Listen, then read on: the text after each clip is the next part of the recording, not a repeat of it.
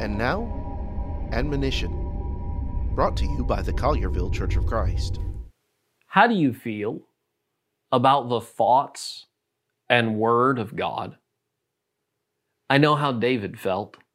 David wrote in Psalm 139, "How precious also are your thoughts to me, O God. How great is the sum of them." David knew how precious God's word, God's thoughts were, and he wanted them to be a part of his life. What about you? Are God's thoughts precious to you, or something you show disdain toward? How are you living before God today? For more from the Collierville Church of Christ, visit colliervillecoc.org.